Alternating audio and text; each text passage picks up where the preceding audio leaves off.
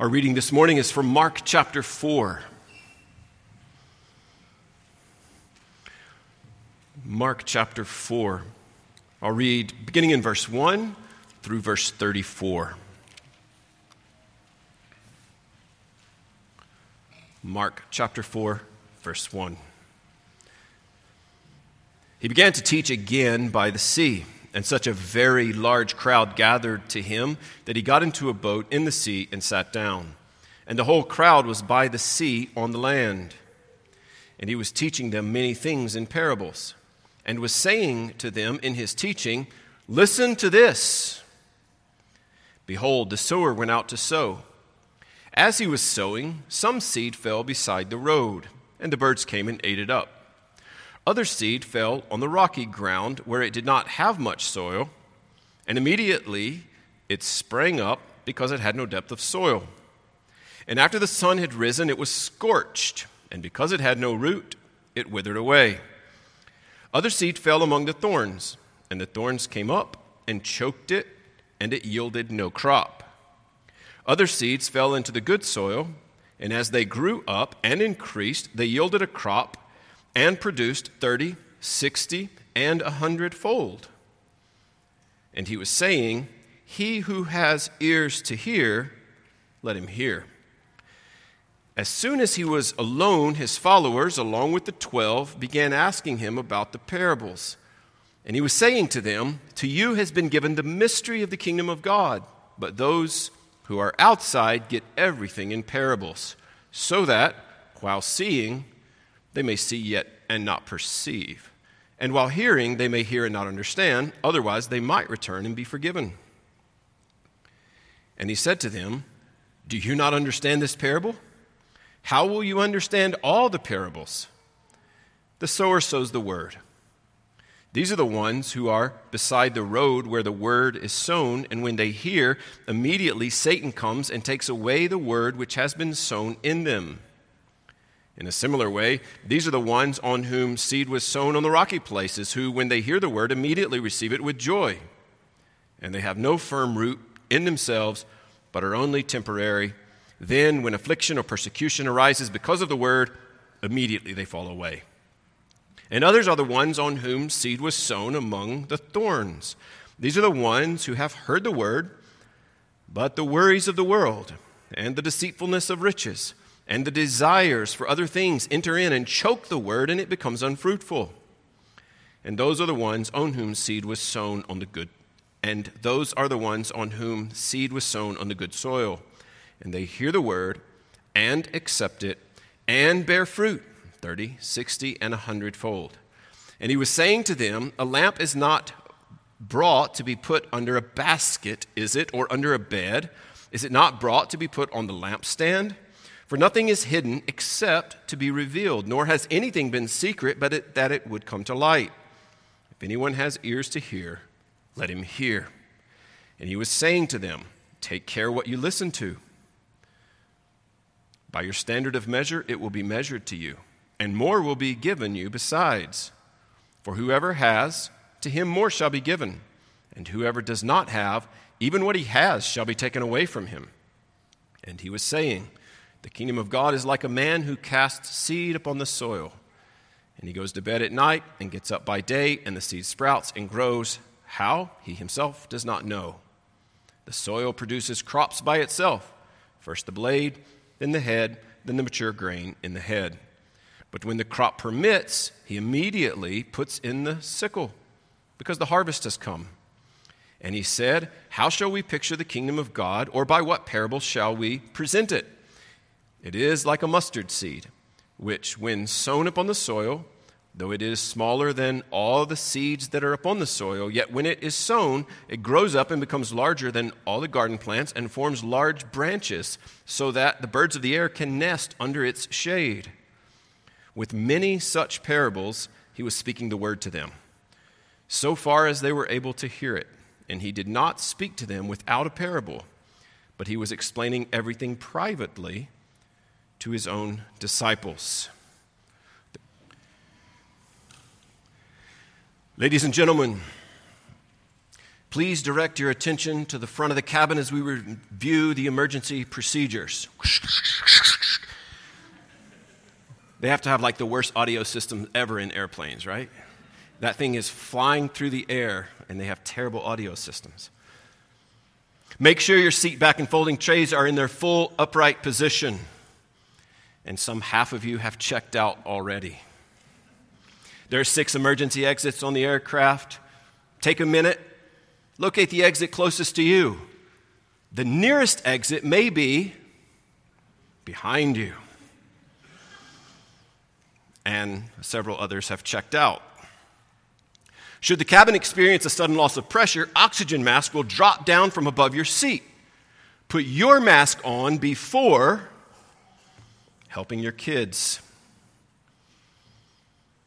In the unlikely event of an emergency requiring evacuation, leave your carry-on items behind.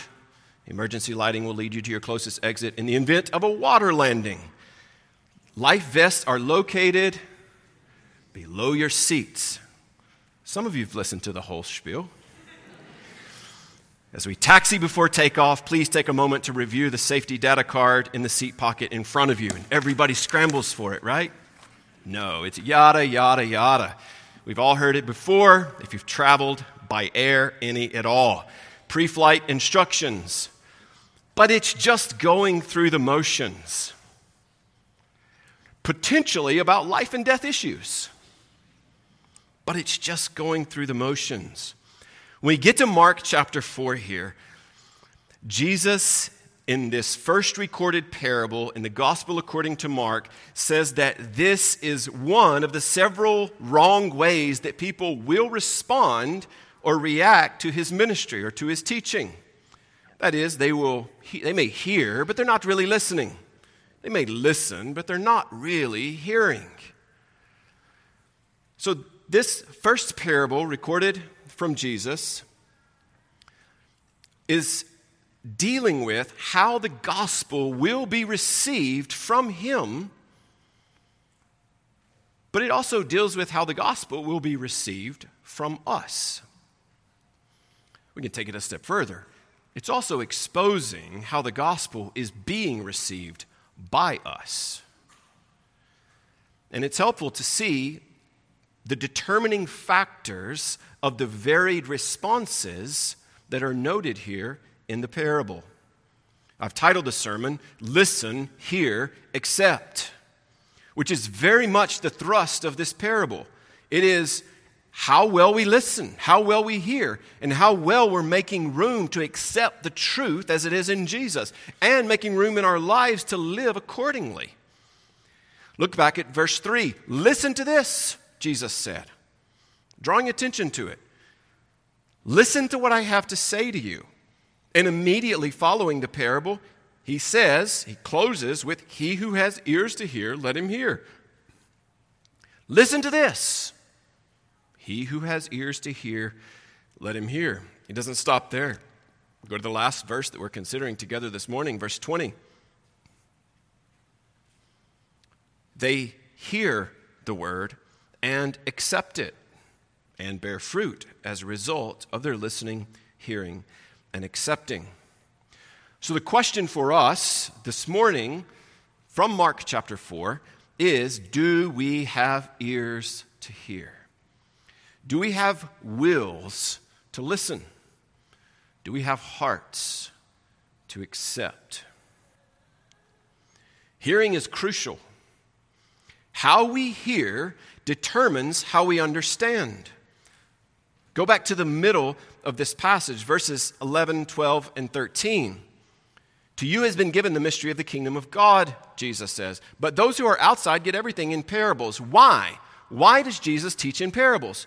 So that while seeing, they may see and not perceive. And while hearing, they may hear and not understand. Otherwise, they might return and be forgiven. There is a way, based on what Jesus is saying here, there is a way to hear and yet not understand. There is a way to listen and not respond accordingly or appropriately to the Word of God. In fact, 70% of this parable is spent on describing the failure to listen or hear or accept. We could call it the failure of the seed But as we'll see in a moment, the seed is the preached gospel, the shared gospel of Christ, and we know that the word of God will not return void. So there's no failure in the seed.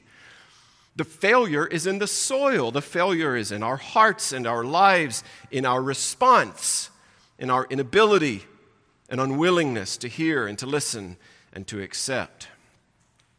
There is a stronger emphasis than we can fathom with one simple reading of this passage, the emphasis on to hear. In fact, that verb is used 13 times in Mark chapter 4, which is no surprise if we go all the way back to Deuteronomy chapter 6. Hear, O Israel, God says, the Lord is our God. The Lord is one. You shall love the Lord your God with all your heart, with all your soul, and with all your might. And God's people were to recite this every day, reminding themselves of their obligation before God and reminding themselves of who God is on their behalf. Hear, O Israel, listen up, O people of God, he says. The Lord is our God. The Lord is one, and we shall love him with our whole hearts, with all of our soul, and with all of our might. Listening. Hear, O Israel, listening is the prerequisite for keeping the greatest commandment. So hearing the word of God, listening to the word of God, accepting the word of God, and responding appropriately to the word of God is crucial. It is life or death. Not just potentially life or death. It is life or death. And Jesus is teaching here in parables. This being the first parable that we've come to, we'll spend a little more time talking about a parable and continue to develop the thought over the next few weeks as we consider other parables. A parable is a word picture without explanation. So with that said, only the first portion of our passage this morning is a parable. 1 through 9 is our parable, or 1 through 8 could even be the parable. But then there's the explanation of the parable. The parable itself has no explanation. A parable has a particular point that is made. Now, we run the risk of assigning everything, every person, every issue in the parable some special meaning. That would result in an allegorical interpretation, which is unhelpful and will lead us astray every time. Now, Jesus assigns some aspects of this parable with particular meaning. Obviously, we can trust him in that, but we don't want to read every parable in that way, seeking to make things have certain meanings. Even with this parable here, the seed is scattered on the hard ground, the birds come and take it away. Jesus says that's what Satan does, he comes and takes it away. So a true allegorical interpretation would be that all birds are Satan. Some birds act like Satan sometimes, right? You park in the right place, it looks like Satan got a hold of your car. But all birds are not Satan, so it doesn't work that way. Why does Jesus use parables? There are about 40 different parables recorded for us in the Gospels. Why does he teach with parables? The common assumption is that he teaches in parables to make things easier to understand. But it's actually not why he teaches in parables. I mean, even this first parable, as he opens up and deals with the issue of teaching in parable, it makes it clear that that's not what he's doing. I mean, if we consider just the first 8 verses of the parable here, it is not even a full 8 verses. Beginning in verse 3, the sower went out to sow. Some seed fell beside the road. Birds came and ate it up. Other fell on the rocky ground. It sprouted up quick. It didn't last. Other seed fell among the thorns. It was choked out. Some seed fell into the good soil, and it produced a crop. That is not clear. We are quite familiar with Jesus' explanation, and we're filling in the gaps as we read it. Jesus is not teaching in parables to make it easy to understand.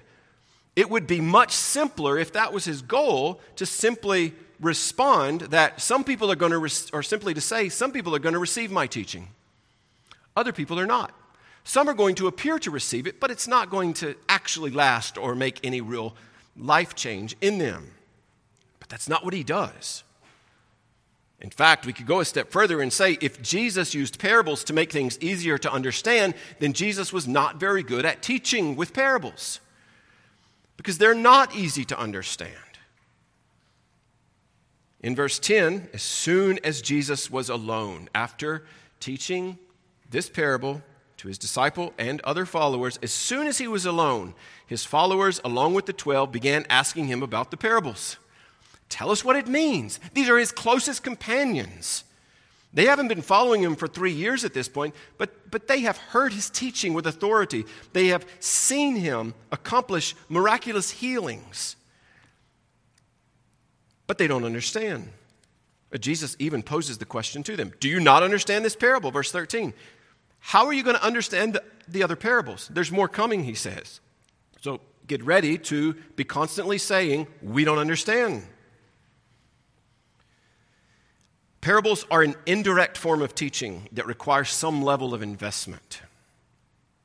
Jesus was not just putting the cookies on the bottom shelf for anyone that wanted to hear. Parables are not homespun stories for lazy minds or disinterested hearts. I think that is a wrong assumption that we have about them from time to time. I spent a couple of months in the year 2000, just a couple years ago, in Ethiopia. It was the first time I'd been there, and I stayed for almost a 2-month stint and was spending time primarily with an Ethiopian family, but every now and then I would have to find some American missionaries so that I could have running water and take a shower and those things. So about once a week I would go to different missionaries' homes, and I was scheduled to teach in some of the villages in the upcoming weekend. And I had gone to a missionary family's home that week to shower and stay overnight one night with them. And I was telling them about the upcoming weekend and talking about what I was going to preach, thinking about asking them questions, trying to learn a little bit more about the culture and about Christianity among the people that I would be speaking to. And I can remember it like it was yesterday, sitting, eating, even one word, the Amharic word for fork, I still remember that's where I learned it, because they didn't bring me a fork, and it was still early on. I don't need utensils to eat Ethiopian food now, but at that time I was still trying to figure out exactly how to only use your hands. And I can remember the lady of the house calling the servant and saying, hey, bring the foreigner a shuka, which is fork. Bring the lazy foreigner a fork, basically, is what she was saying. So I still remember it. But something else I remember from that conversation, which is much more applicable to the sermon, was I don't know that you need to worry about this sermon or this text. Just tell them a story. Just tell them a story. And I remember I'd been converted at that point 18 months tops. So I'm a new convert. I'm in Ethiopia, trying to figure out what to teach, asking missionaries these questions, and they said, just tell them a story. And my head is spinning. What do you mean, tell them a story? Jesus did not teach in parables to simply aid in understanding, but rather he used parables to conceal the truth and obscure the meaning in order to get a buy-in, if you will, to generate interest. In whose hearts is the Spirit working? Parables create an opportunity for people to come and to find out more. We see that happening here. Jesus' followers walk away from the teaching and say, tell us what it means. Help us understand what you're talking about. And while it creates the opportunity for many to come and find out more, for others it creates a barrier, and they don't understand. Parables can be deliberately obscure. And sometimes that's hard for us to wrap our minds around, that Jesus would be teaching with intentional obscurity so that some may not understand. But it's important for us to realize that parables are a form of teaching, a form of scriptural teaching, that both reveal and conceal the mystery. To you, he says, to those who came inquiring more, verse 11, to you has been given the mystery of the kingdom of God. But those who are outside get everything in parables. To you it's been revealed. but to others it's concealed. This mystery, it's not a puzzle that you go away and try to solve on your own, putting all the pieces together. It is a divine secret that God himself reveals to his people. This mystery is not something that's unknowable, but it is something that can only be revealed by divine revelation. We're dependent on God to know the mystery of the kingdom. Jesus quotes here from the Old Testament, the passage that we heard earlier from Isaiah chapter 6, justifying his enigmatic teaching style. Verse 12, while seeing they may not perceive, and while hearing they may hear and not understand, otherwise they might return and be forgiven. That remarkable passage in Isaiah where he sees Christ, the pre-incarnate Christ, seated on the throne, being worshiped, and hearing the sound reverberating from heaven, holy, holy, holy. And he recognizes his uncleanness and impurity, and then receives forgiveness. And then hears the call of God, who's going to go and tell others? And quickly, I will, here am I, send me, Isaiah says. And then God says, okay, here's the message. Go tell them. Tell them this. Tell them to keep on listening, but they're not going to understand. Tell them to keep on looking into it, but there won't be perception. Render the hearts of this people insensitive, Isaiah. Their ears are dull, their eyes dim. Otherwise, they might see with their eyes and hear with their ears, understand with their hearts, and return and be healed.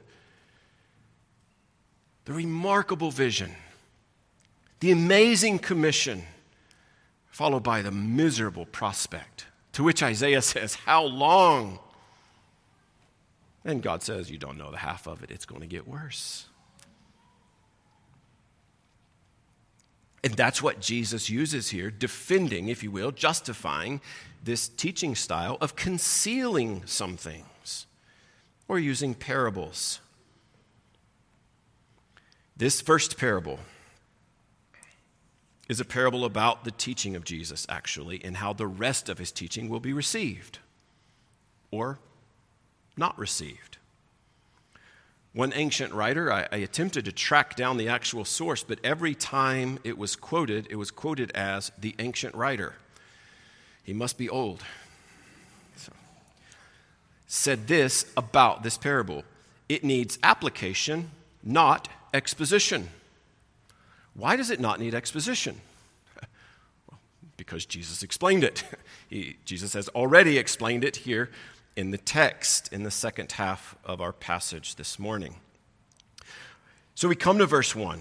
Jesus began to teach again by the sea. He's been by the sea before, and it's been large crowds before, but this time, Mark notes, it's a very large crowd.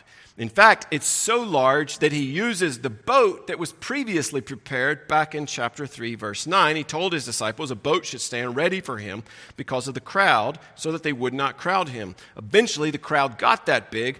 The boat was still there. Jesus gets on it. They push it out from the sea a bit. He sits down and he begins teaching those who are on the ground, on the shore, literally on the soil, that he would be using as an example shortly. And he says, verse 3, we've noted already, listen to this. This kind of listening is a hyper hearing. It is Jesus saying, listen up, listen well, listen fully, listen in depth. He is encouraging, commanding each one of us, as well as his original hearers, that we need to listen with a hearing that gets past our eardrums, through our minds, and into our souls. We need to listen to the Word of God, especially to such a degree that it reverberates out of every fiber of our being. All that is by way of introduction. Then we get to the actual parable. There's a sower, there is seed, and there are soils. There are 4 types of soils. So if you want 3 points, sower, seed, soils, the 4 subpoints on point number 3 are the first, second, third, and fourth soil. That's creativity at its finest. This sower, he was sowing some seed. Some fell here, some fell there. What do we say about him? He's terribly inaccurate with his sowing. Or maybe he's extremely optimistic as a sower, hoping for the best. We can guarantee one thing: he's not teaching an agriculture class, at least not teaching it well.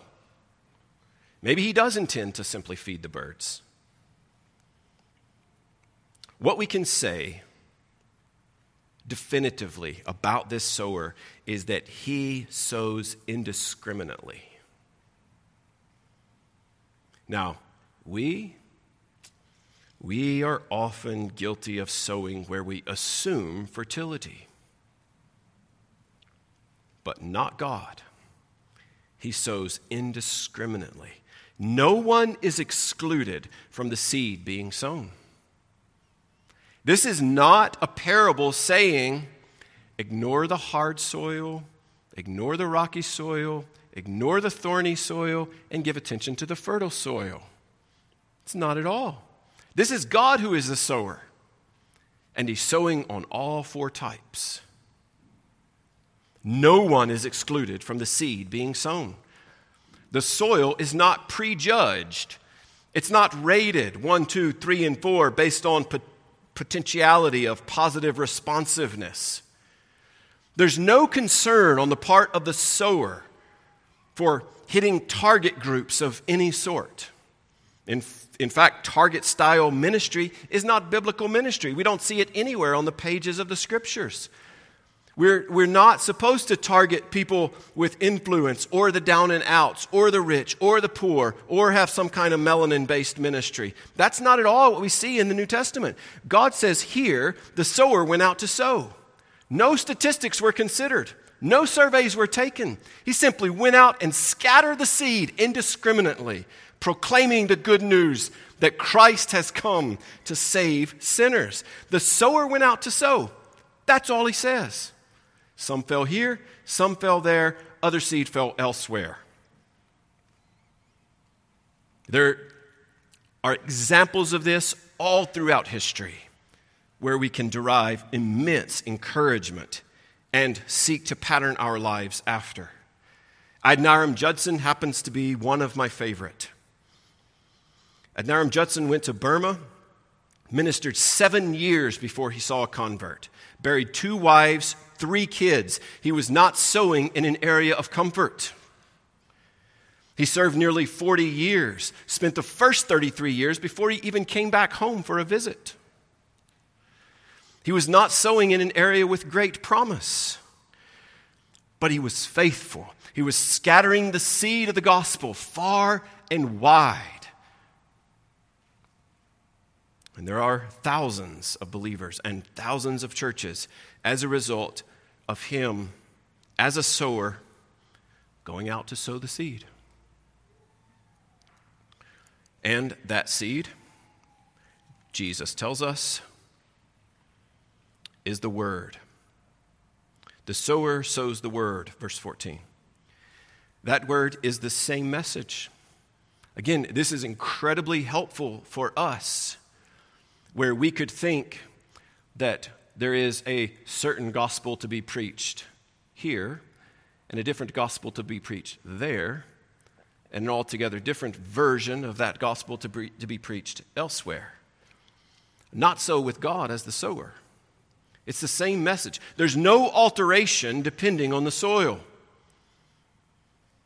They didn't envelop the gospel in some easier to swallow pill for those who are a little harder, that might be a little more reluctant to receive it.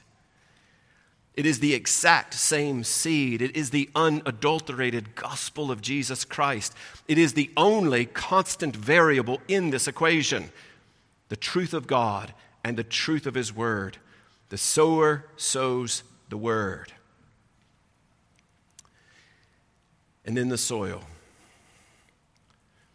which represents, and here's the emphasis that I mentioned already, and we can see, based on the amount given, there's one verse of explanation given to the sower and the seed in verse 14. And then immediately, 15 through 20, Jesus exposits the parable dealing with the 4 different types of soil, which is for us to hear and see 4 types of hearers. There are 3 ways to hear wrongly, and there is only one right way to hear. Let's consider these 4 soils. Verse 15, these are the ones who are beside the road where the word is sown. And when they hear, immediately Satan comes and takes away the word which has been sown in them. This hearer has a hard heart. This person has their ears plugged with no interest in hearing the truth of God. These hard-hearted hearers are not necessarily running around out there somewhere. Some of them are in here. Some of them are here in person. And though they're not sitting like this, you, if you are one, are checked out. Not giving attention, not listening, not taking it to heart. You've heard it before. You know that the nearest exit row may be behind you. You know to put on your oxygen mask before helping the little ones that are traveling with you. And so you pay no attention. You take no interest. And your heart remains unresponsive. Now, if you are paying attention right now, and you see the way that Jesus explains it here, the word is sown and immediately Satan comes and takes it away. This group, and you if you're in this group, you are not excused because Satan steals the seed. Jesus does say Satan comes and steals away the word which has been sown in them. But that does not cancel out verse 9, which says, he who has ears to hear, let him hear. In fact, what Jesus reveals is that you taking the word of God lightly and not listening well and not hearing and not accepting and not responding appropriately is evidence of you collaborating with this prince of darkness, the devil himself. Jesus says to us all, be careful that your heart is not hard. Listen and hear and accept the truth that Christ Jesus came in the world to save sinners, you and me. That's the first type of hearer, the hearer with a hard heart. Jesus continues in a similar way, verse 16. These are the ones on whom seed was sown on the rocky places, who, when they hear the word, immediately receive it with joy, and they have no firm root in themselves, but are only temporary. Then, when affliction or persecution arises because of the word, immediately they fall away. These hearers are shallow-hearted hearers. Their heart's not as hard on the outside, but it's hard underneath. There's a shallow depth, which produces, as a result, temporary impressions. Sprouts up fast. There may be a quick response to the gospel, but no lasting effect. The shallowness of the heart creates an impulsivity in the heart. There may even be an enthusiastic initial embrace, but there's no stability. There's no roots. What that looks like, as we see it happening, is a spurious conversion. And they fade as rapidly as they sprout. They fizzle fast. Now, they're not completely careless. If this is you, you're not completely careless nor inattentive like soil number 1. Therefore, there's a temptation to think okay of your condition and to think that you're okay. Well, I did respond in some manner. You may have even responded enthusiastically, in a spurious, impulsive manner. But if there hasn't been ongoing effect in your life, if there's no lasting effect, if the impressions of God's word were only temporary, and you've begun to fade now, then you have a shallow heart. Those in this second soil group, when they're confronted by normal life, I know it says affliction and persecution, when affliction and persecution arises because of the word, that's called normal Christian life. When trials and difficulties come, these people do not continue on. You know if that's been true of you. When the pressure's on, you just throw in the towel. There's no stick-to-itiveness. Lack of perseverance is your dominant theme. This group, we could deem them fair weather followers. The word sinks into the soil of your heart a little bit, but it just doesn't take root. It doesn't grip you.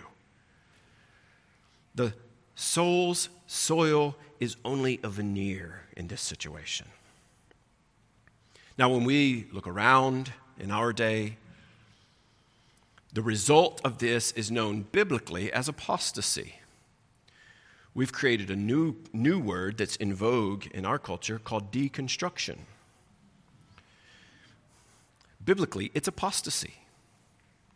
They went out from us, 1 John 2:19, but they were not really of us, the apostle writes. For if they had been of us, they would have remained with us. They failed to realize, we might say, that it is, as the old hymn writer said, the way of the cross leads home. I must needs go home by the way of the cross. There's no other way but this. I shall ne'er get sight of the gates of light if the way of the cross I miss.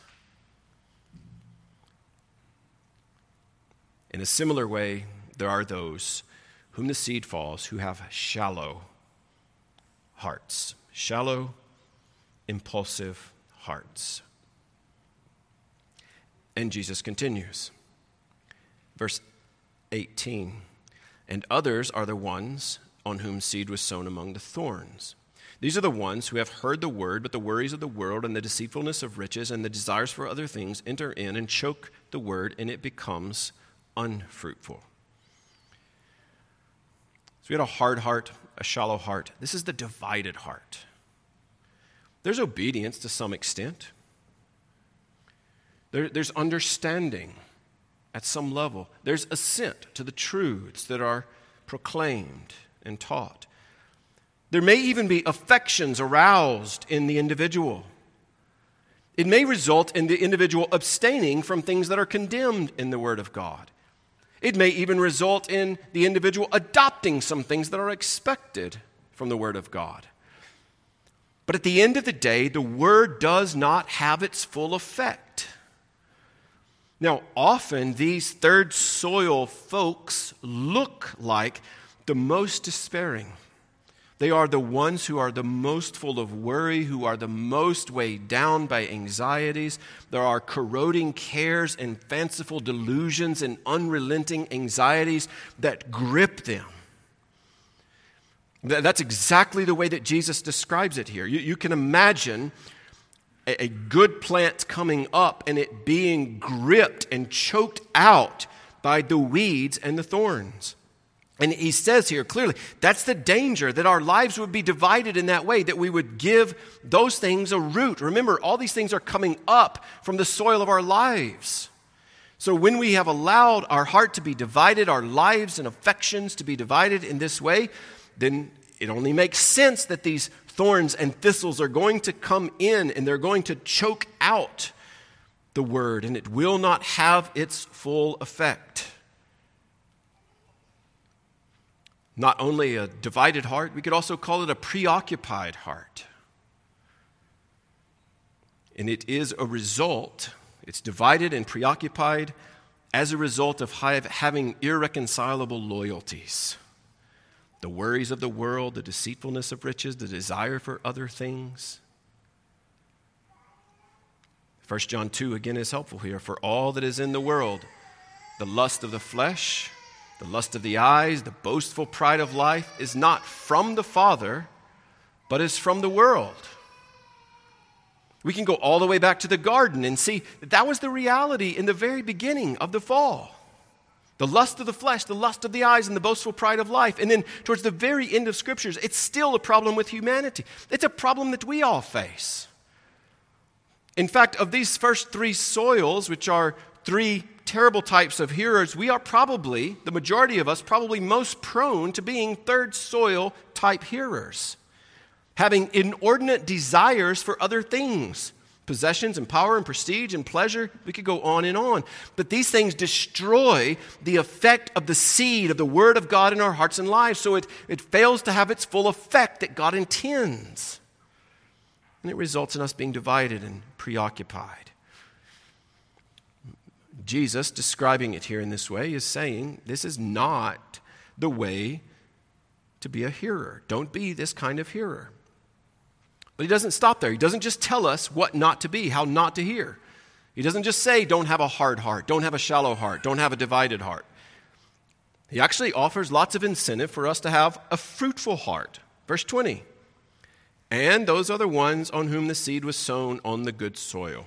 And they hear the word and accept it and bear fruit 30, 60, and 100-fold.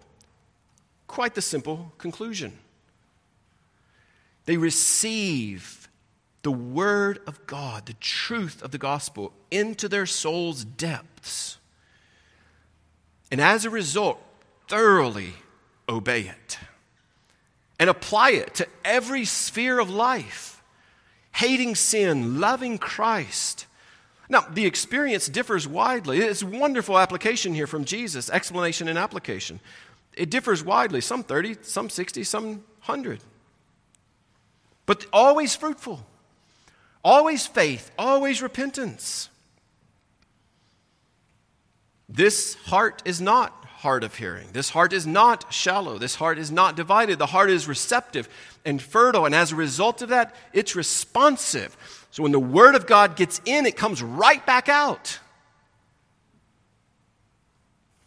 in obedience and in proclamation and in sowing the seed.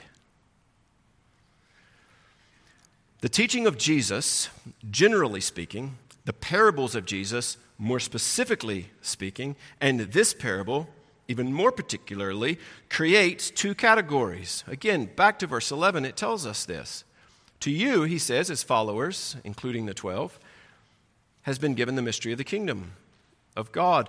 But those who are outside get everything in parables. There are two groups of people. There are insiders and outsiders. There are those who understand and those who misunderstand. Everybody thinks they understand. But notice the filtering process that Jesus uses here is not based on a thick skull, but a hard heart. Jesus is encouraging us and describing what our lives and ministry may look like when he tells us that people are going to listen, hear, accept, and respond differently to his message initially and to our message eventually. His teaching in this manner and the sharing of the gospel in general, even for us, is not unlike the pillar of cloud that separated the Israelites as they were fleeing from the Egyptians. The very same cloud that was condemning the Egyptians was protecting Israel. What resulted in blindness for Egypt, the enemies of God's people, was light and revelation for God's people. And Jesus is doing the same thing here with this parable and these parables, and his teaching and gospel proclamation and preaching and teaching continues to do the same. In conclusion, keep sowing. How should we sow? Widely, indiscriminately. Again, we're reading the parable wrong if we think Jesus is saying, find those hearts that are ready to hear and share with them. good luck finding them. I don't know that my life looked fertile and ready to hear the gospel when I was impacted and changed by hearing it. I'm guessing that's mostly true for most of us. So wide, so indiscriminately. And keep the seed ready. Be gospel prepared. Live constantly in the reality and awareness of sins forgiven and what the gospel has done for you, so that you too are ready to proclaim it and share how God has changed your life, who He is, and what He's done for all who repent and believe. Keep sowing, keep the seed ready, keep listening. Listen to the Word of God as your own eyes read it. As others read it, listen closely to the truth of God. And not just keep listening, but keep hearing. Listen close and hear full. Hear with your heart and not just your mind. And keep accepting. Allow it to filter in, which produces obedience. So keep listening closely, keep hearing fully, keep accepting to the point of obedience.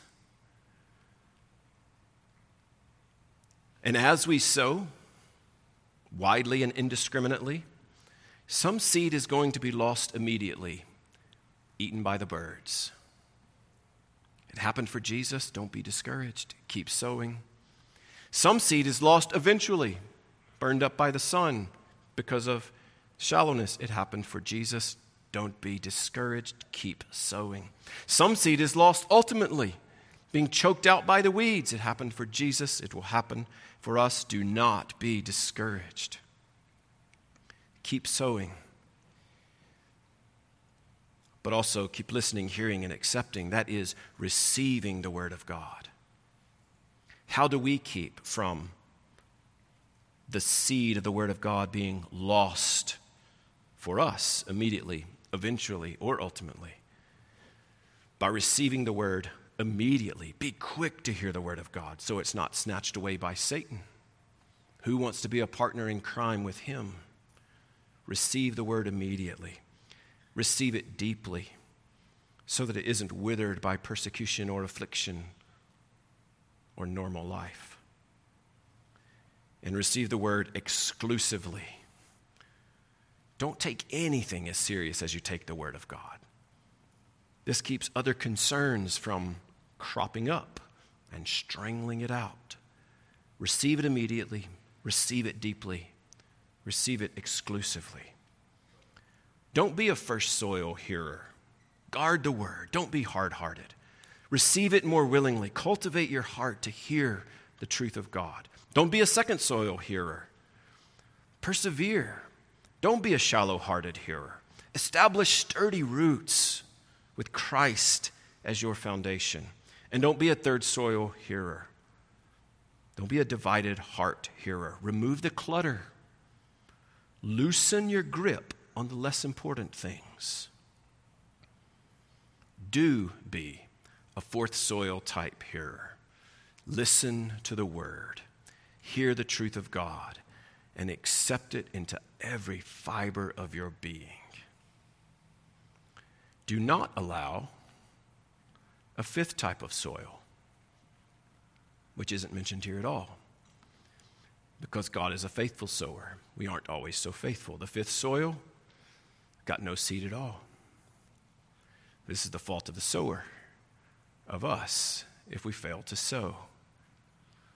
Let's proclaim the truth that Christ came to save his people far and wide. May God help us to do that. Now, as we come to the Lord's Supper this morning, it is reserved for fourth soil hearers.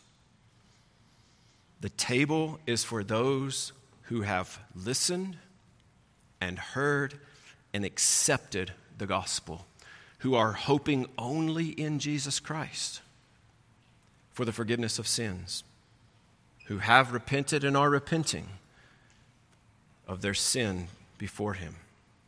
As we come to him, as we come to the table, it's an opportunity for us to be reminded again of who it is that's invited us to the table. So we look to God. We look up to him and consider his greatness and his glory. The invitation has come from our Heavenly Father through Christ. He is the unchanging God who mercifully and graciously has saved us. He's God who is slow to anger and abounding in steadfast love and faithfulness. He's the God who has loved us with an everlasting love. Let's look to him, look up to him as we come to the table. But it's not just an opportunity to look up to him. We should look in or within as well. When we look up at who God is, we're able to better see and understand how far short we fall, recognizing our sin. We have instructions in 1 Corinthians 11 regarding coming to the Lord's Supper. There are warnings for those who will come to eat and to drink. Whoever therefore eats the bread and drinks the cup of the Lord in an unworthy manner will be guilty concerning the body and blood of the Lord. Let a person examine himself, the apostle continues, then, and so eat of the bread and drink of the cup. So we look up at how great God is, but we also recognize the ongoing need that we have, and we consider if there are any sins that need to be confessed before the Lord. We don't live, not a single one of us live a secret life. The Lord sees it all. We are laid bare before him. And we are warned here in this passage that to be guilty concerning the body and blood of Jesus means to come in a way that dishonors Christ. When you come to the table, as we come, it's a time for us to consider our hearts and our lives before our God. A time for us to clear our accounts with him, we might say, to confess our sin, acknowledge his forgiveness. It's a time to make sure that we are genuinely clinging to Christ alone for our salvation and our righteousness. It's also a time for us, as we come to the table, to look back. It points our minds and our hearts back. This is what Jesus did at the Passover meal when he established the Lord's Supper on the evening before his death. He used the elements of the bread and the cup to instruct us about the cross, to show that his body was being broken for us and his blood, represented by the cup, was shed for us. Jesus actually says, this is the blood of the new covenant. He is our better priest and better sacrifice. The blood of the Lamb of God, the Lamb who came to take away the sin of the world, his blood is sufficient to save sinners like you and like me. The bread and the cup, as we come and take them, they point us to the cross and what happened there for us. But it's also an opportunity for us to take a look around, recognizing that we're not alone. We're not lone rangers in this faith. We're part of a church family. We have brothers and sisters in Christ. We're composed as a church of different people with different experiences and various issues, but we all have two things in common. We are sinners, and we are united together by faith in Christ. And so we look around and use the opportunity as a regular reminder that we are right with Jesus, and we're seeking to be right and have fellowship with one another because of who Christ is and what he's done. If one or both of these things is not true for you, if you're not right with God and if you aren't right with his people, then you should abstain from the supper and seek to make those things right. If they are true, then we have the privilege of coming and enjoying this meal and looking around, acknowledging the bond of unity that is ours in Christ. So we look up at him, we look within at ourselves, we look back at the cross and what Christ did for us, we look around at one another, and we look forward, proclaiming the Lord's death until he comes. Jesus actually says he will not drink this cup again until he does so in the coming of his kingdom. He too is anticipating another meal. As we come, we're anticipating another meal, not on the first Sunday in September, but we're looking ahead to another meal with Jesus and with his people, to the marriage supper of the Lamb, when the entire church for all time is gathered together to boast in the great saving work of Jesus. God has prepared the feast based on the work of his Son at the cross. We come together looking forward. As we come to the table, may God help us to be reminded yet again that forgiveness and fellowship are at the heart of our lives together as God's children. Parents, you be mindful of your children. Help guide them with regard to coming to the table. If you're in Christ and have a meaningful relationship with a local church, please come. You are welcome to come to the table with us. If you are not in Christ, as I mentioned, the table is not for you. It's for those who are in Christ and living their life for Jesus. But while I am asking you to not come to the table, I would like to also strongly encourage and compel you to run to Jesus Christ, repenting of your sin and placing all your hope in him. Don't be a hard-hearted, shallow-hearted, divided-hearted hearer. Hear the word of the living God. Listen and be saved, all ye ends of the earth. Let's pray, and afterwards, Megan will come and play, and we'll come down the middle aisles, take and return around the outside. Let's pray.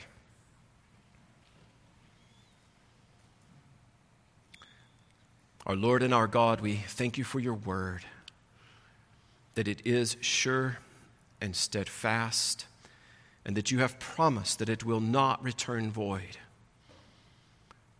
God, accomplish your saving purposes through your word, we pray. And aid us now as we come, on the one hand as individuals, on the other hand collectively as a body, celebrating, acknowledging the work that you have accomplished, saving us and uniting us together by faith in Jesus.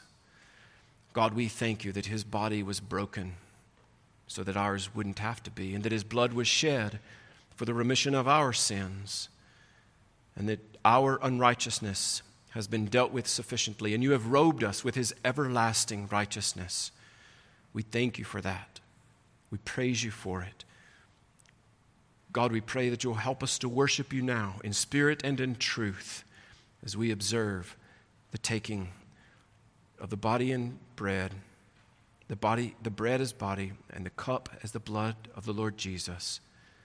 Be our help as we seek to honor you. In Christ's name, amen.